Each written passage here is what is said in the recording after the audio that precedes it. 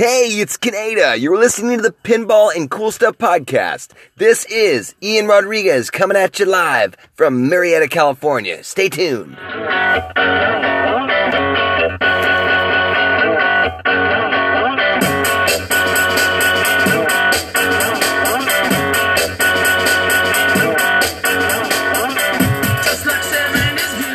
Welcome back. Welcome back. Happy Monday. Thank you for joining me. Thank you very much. We did the teaser yesterday, the primer about Pinball Madness, the small snip of a podcast. But listen, today, I have a little rant for you guys. Jersey Jack announced their collector's edition Wonka. And we all know that it's $12,500. We also know that Elvira had a signature edition for $15,000. And many people have many mixed feelings about this, right? Like it's just pinball egotism or egoism. It's pinball chest pounding. It's rich, affluent people rubbing it in your face. I'm not sure I subscribe to that. I've thought about it, and I thought, you know, what if I knew a friend who bought a $15,000 Elvira, and he spent that extra money on a signed piece of a couch and the molding that they offered, the armor. My take is, hey man, if you want to be on that list of 50 people, more power to you, first of all, and more power to you for having the extra cash to throw around. You know, here's where I get a little frustrated though sometimes. I mean, I don't know if you know somebody like this, but I think we may have all met somebody who likes to throw their money around and let you know that they throw their money around. They let you know, number one, how much money they're making. Number two, how much their house is worth. I don't know, you name it. Like, just like telling you about things, telling you about assets, property, telling you about valuations and values. I don't know what that to me just, it sort of reeks a little bit of pride. And, you know, if you're one of those guys out there buying those pinball machines, the premium, the super premium limited editions and collector's items, so you can show off and show people how rich you are, then I don't want to be your friend. But you do have the right to be rich. I'm cool with that. But I just don't want to have my nose rubbed in it. So, again, if you're one of those people buying the $15,000 machine, I would love to see the machine. And I think that, you know, it's all about the attitude with regards to money. So someday I'm going to buy a limited edition. I know it. I'm going to. I'm not going to rub anybody's face in it. I'm going to because it's going to be the perfect theme with the perfect design. And I'm going to buy it because I want that chance to own one of the 500. And I'm going to do it even though I probably shouldn't because it's not the best financial decision. But it's fun to have something that's unique and special in some way. And Stern does a great job of that. But here's what I'm not going to do. I'm not going to run around beating my chest, talking about how clean my limited edition is, talking about, I got the limited, oh my gosh, look at my other machine, this is the best one you'll ever see, this is, you know, I don't know, pinball's not supposed to be that way, so I'm not going to try to make it that way. So be humble, keep your mind right, and everything should be fine, especially if you're a millionaire, man.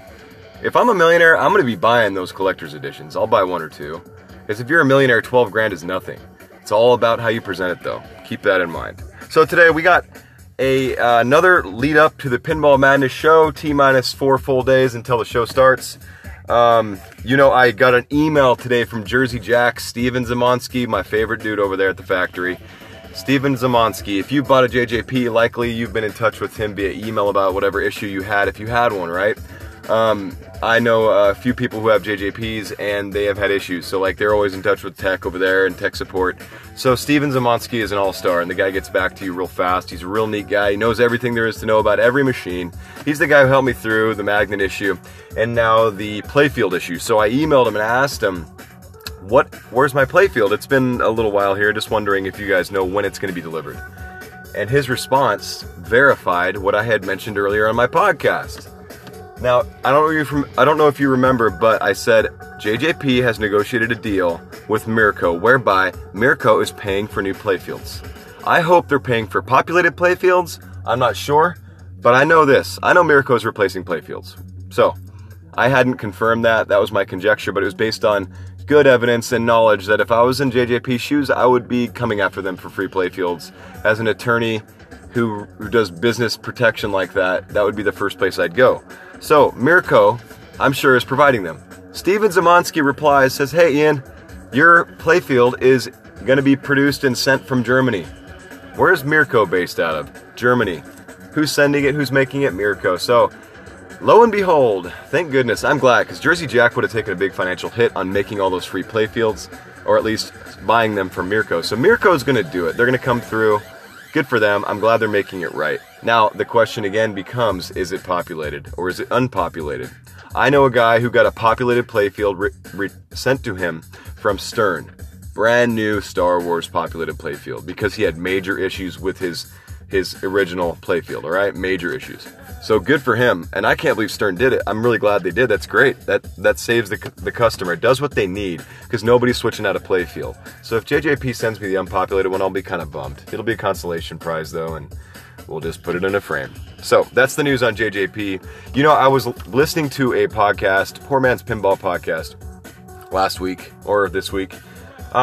Decent podcast. I gave them about 3 weeks of listening, you know, on and off, and I listened to about maybe 6 episodes. So now I'm unsubscribed. So they're a little bit drinking conversation.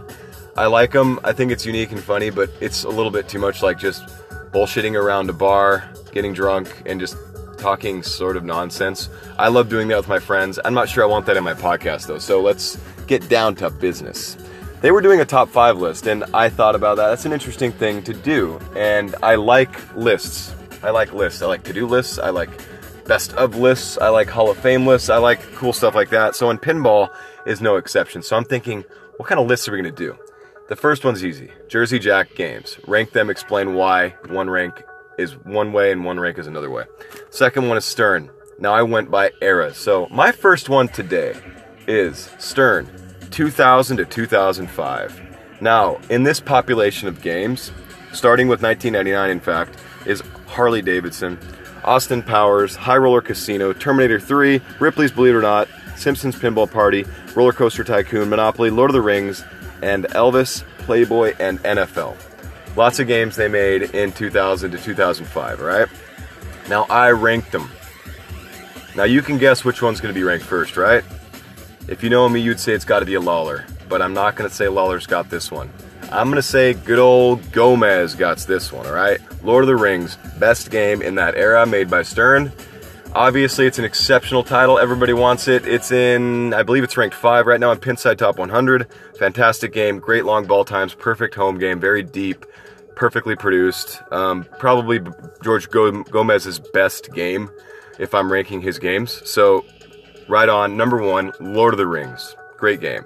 Someday maybe I'll have one, but I don't really, it's not on my list because I don't know, the theme doesn't really do it for me. I've never been a Lord of the Rings or fantasy type of guy. I think the most fantasy movie I ever watched and enjoyed as a child or as a young person was Willow. And we all remember Willow with Madmartigan in it, and that was Iceman, right?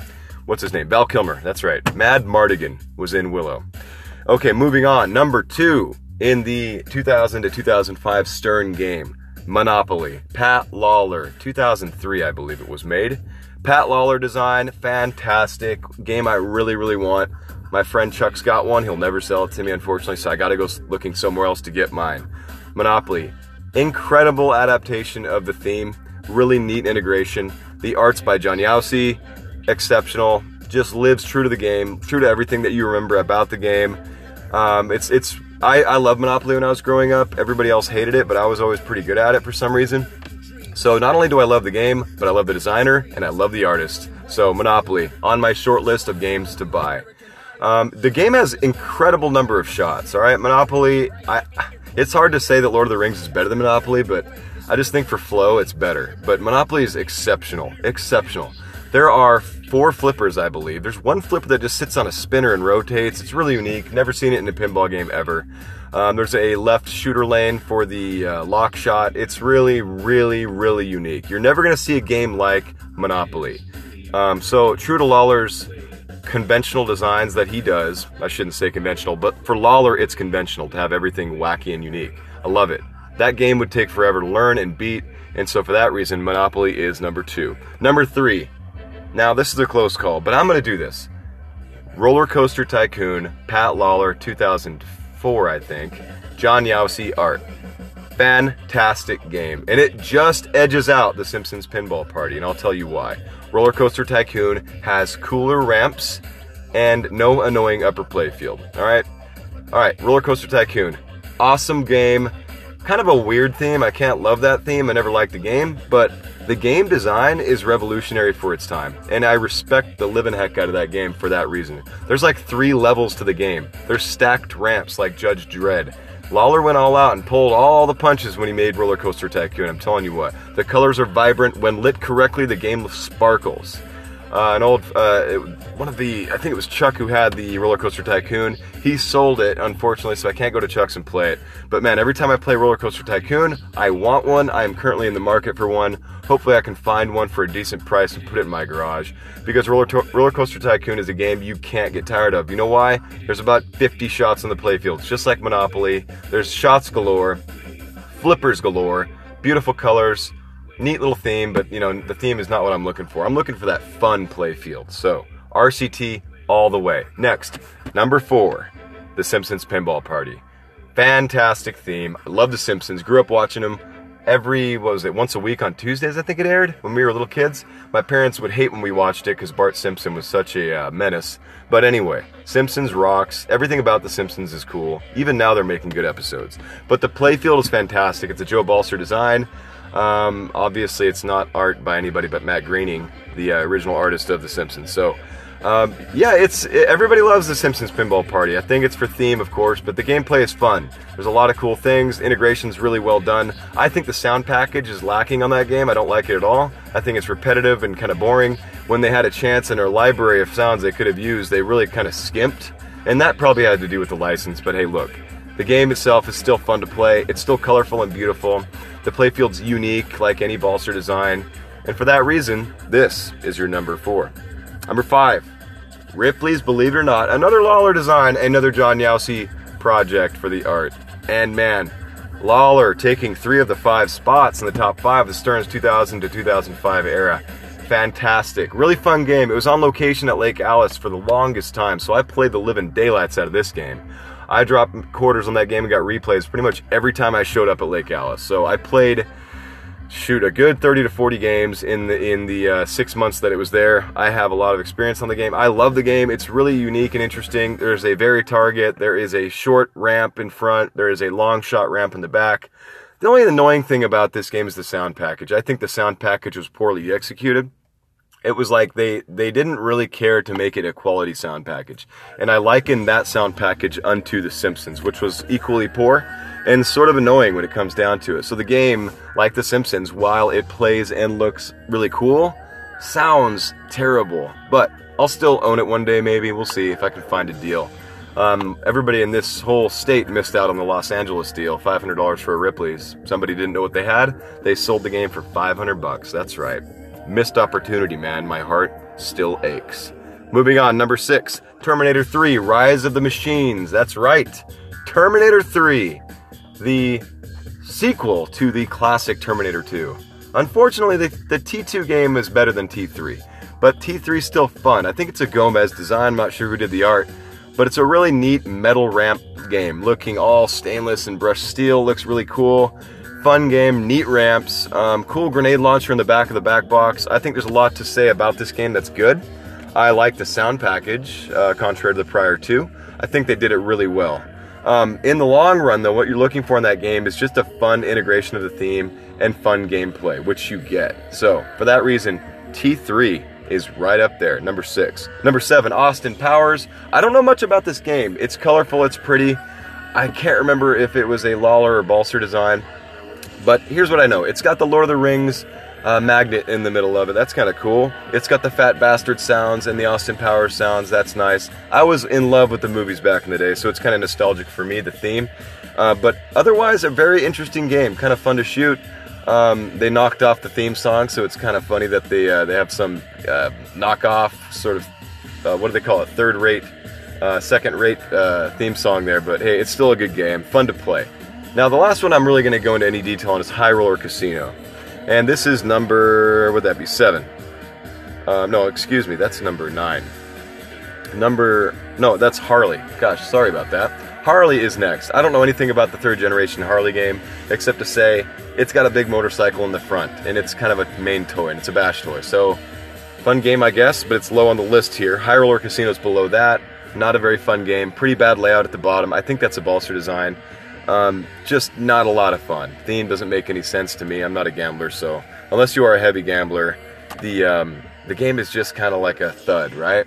My friend Pete owned the game for probably a grand total of 36 hours before he flipped it, which says enough to know that you're not even trying to play the game when you own it. So, honorable mention, I'm not going to talk about him here, Elvis, Playboy, and NFL by Stern. The final 3 on the list, all equally pretty rotten. But listen, it is still pinball. It's still going to be fun when you play it. It just, those games don't compare with the prior games that I mentioned in this era. And for that reason, they won't go into detail here. I really appreciate you suffering with me through that list. I hope you enjoyed it. A couple notes today before we sign off. Kaneda, on his last podcast before he left for Japan on his honeymoon, mentioned one incredible little tidbit of news. Karate Kid, baby. Karate Kid. What are you thinking? Karate Kid's coming. Brian Eddy's the designer. Karate Kid is an awesome theme. Fantastic. Tons of theme integration that's possible there with the pinball. Brian Eddy's been working on the project for quite a while, as we know, but they're going to ride right on the coattails of Cobra Kai, the YouTube classic series. And if you haven't seen Cobra Kai, go buy it now on Amazon Prime Video. You're going to freaking love it. There's 2 seasons that just came out. The 3rd season's in the works. Cobra Kai is awesome. But Karate Kid's going to be great. I can't wait. Go listen to Kaneda's podcast about it. It's just a short, message about it. But anyway, according to Kaneda, we're getting Karate Kid, baby. You're the best around. Nothing's gonna ever keep you down. Another thing that's interesting this week is Wednesday. They're doing the Flippin' Out stream, 5 p.m. Is it gonna be 5 p.m.? No, 4 p.m. Pacific Standard Time. Everybody in pinball is gonna be on the stream. So tune in Wednesday, 4 p.m. Pacific Standard to Flippin' Out Twitch channel. It's gonna be fantastic. In the meantime, if you haven't bought your tickets yet to Pinball Madness, get out there and buy them. Buy them now. Buy them now. We need to see you there Friday, Saturday, Sunday. You'll see me there in my red shirt. Can't wait to see you guys. We'll have another podcast this week for sure, because it is an exciting game week. I still haven't talked about the Riverside Game Lab, which I went to today. So next podcast, we'll be talking about the Riverside Game Lab, Chuck's pet project, and his new career, and how it's going. But other than that, gotta go. Time to go work out, go see the family. God bless. Take care.